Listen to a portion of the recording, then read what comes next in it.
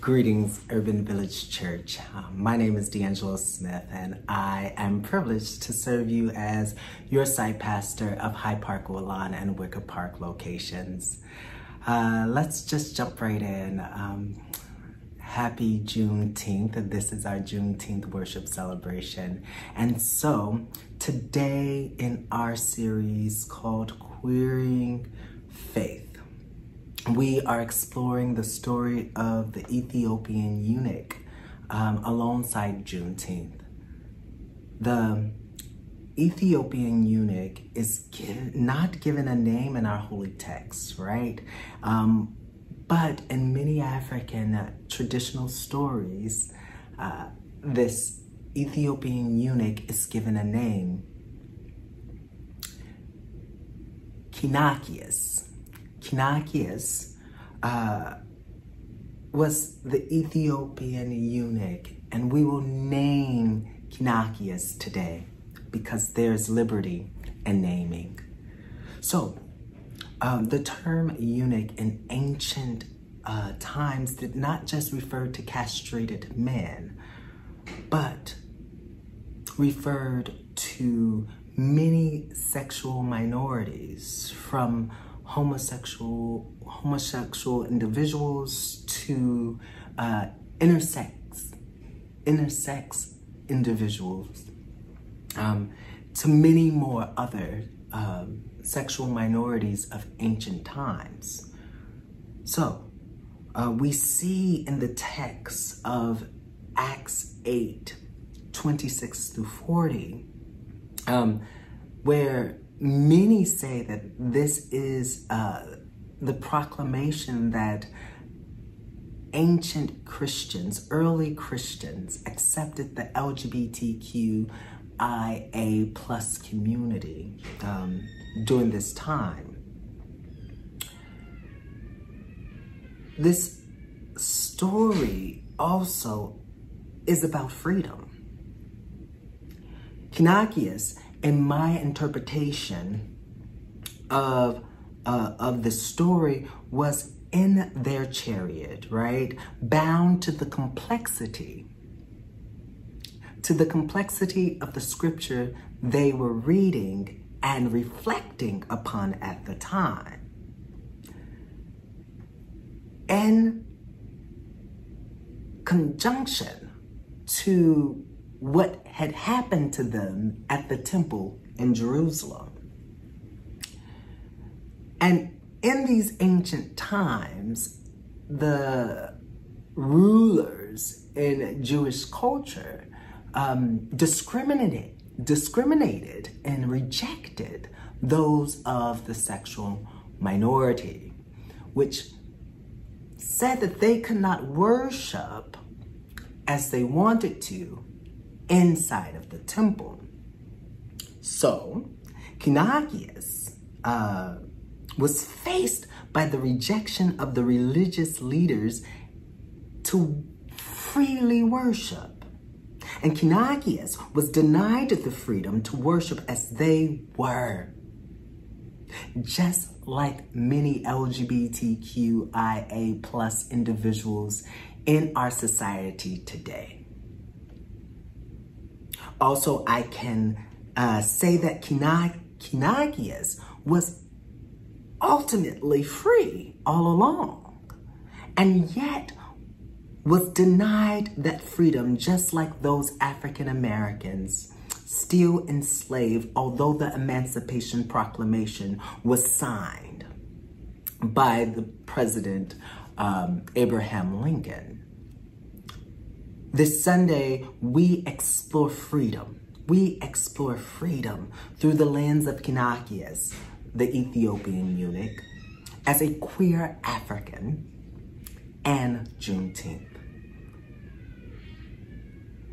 Kinakius sought freedom to worship and was denied it. Enslaved African Americans in Texas was denied freedom, even though by law they were free. Juneteenth, also known as Freedom Day, right, is a holiday celebrating the emancipation of our ancestors who had been enslaved here in the United States of America. Although President Abraham Lincoln, right, signed the Emancipation Proclamation almost 2.5 years, let me say that again, almost 2.5 years earlier, it wasn't until June 19th, 1865, June 19th, 1865, an announcement of General Order Number 3 by Union Army General Gordon Granger proclaimed freedom from slavery in Texas. Yes, we know that even after this, some of our ancestors were still enslaved in Delaware and in Kentucky until later that year, when ramifications of the 13th Amendment to the Constitution abolished chattel slavery nationwide in December of 1865. This is another celebration that we do called watch service. Watch service was when enslaved people got together to watch the clock, because at midnight on January 1st, we were all free because of the ramifications of the 13th Amendment. And so, returning to this day that we celebrate the freedom, we will begin today to reflect on where is freedom calling us. How is freedom showing up in our lives today? As we heard the struggle of Kinakias to freedom of worship and good news, let's hear from the members of our community around the topic of freedom.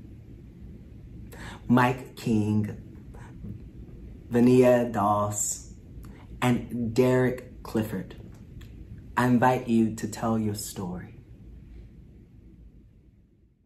You know, our pastor at Urban Village Church, he asked me to answer a question about freedom now that Juneteenth is coming up. And the question he asked me to answer was, when was a time freedom was withheld from me?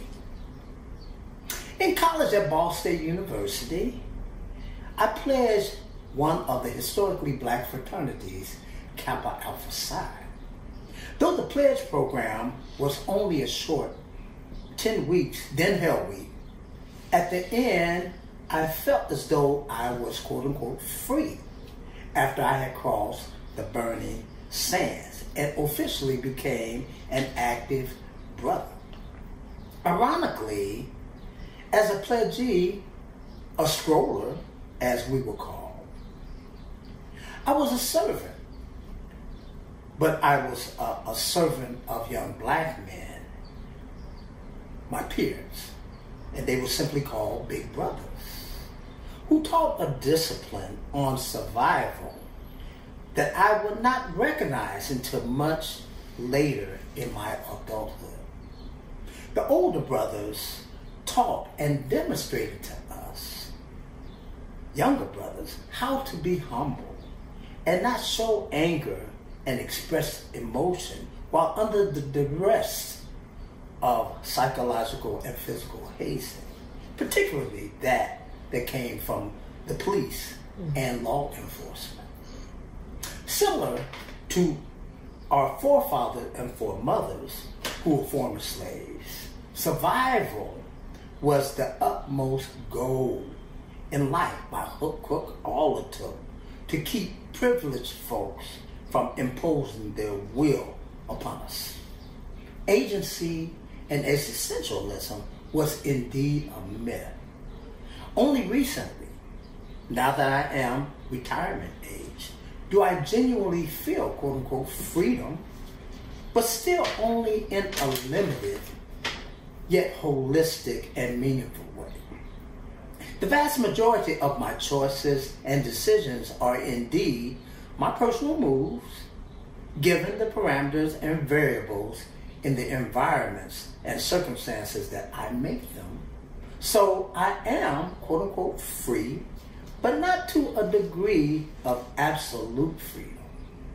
I recognize that forces beyond my control are indeed coercing me to stay in my proverbial place for a variety of reasons. Nonetheless, I will continue to keep my head to the sky and try to eventually receive that ultimate freedom, the one that enters me into the eighth day, the Lord's kingdom of heaven. Thank you. So to celebrate this Juneteenth, I was asked the question of when was there a time when I knew what freedom felt like? And I really had to think about that because, when you hear the word freedom, so many historical things come up in your mind and you're trying to figure out what that means for you in the time and space that you're existing in.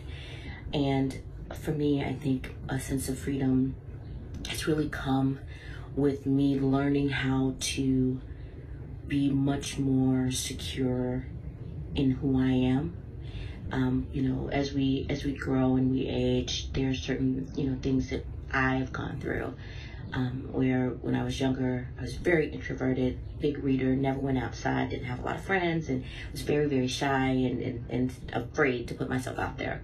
And then came, my after teen years, where then I'm out and I'm enjoying and I'm having a good time, and then, became a mother, and then you have a certain sense of now it's all about, being a mom. And as women of color, and Black women in America in particular, we're always either told that we're too much, too loud, too in your face, or too strong, or too bossy, and all of these things. At the same time, we're getting both overtly and covertly the sense that we're supposed to put others first, be behind, be the Mother Earth for each and every person that crosses our path. And that's a lot to carry. So as I've gotten older, I've realized that the most sense of freedom to me is my accepting that I am who I am, and I do what I do because I want to do it. And the Spirit has just shown me that that is good enough. That's important. And I'm worried less about what other people think about what I have to say or how I present, because it's not just about them anymore. And that's very freeing, and that has come as I've gotten a little bit older. So a time when I knew I was free but felt bound was after I came out to my family. And the reason why is because even though I had found a way to free myself in my personal life, I knew full well that my civil rights were not fully secured. And so I knew I would have to consider whether or not I could be out on a job application, whether or not, if I were to have a partner, whether or not I could have a photo of that person on my desk at work.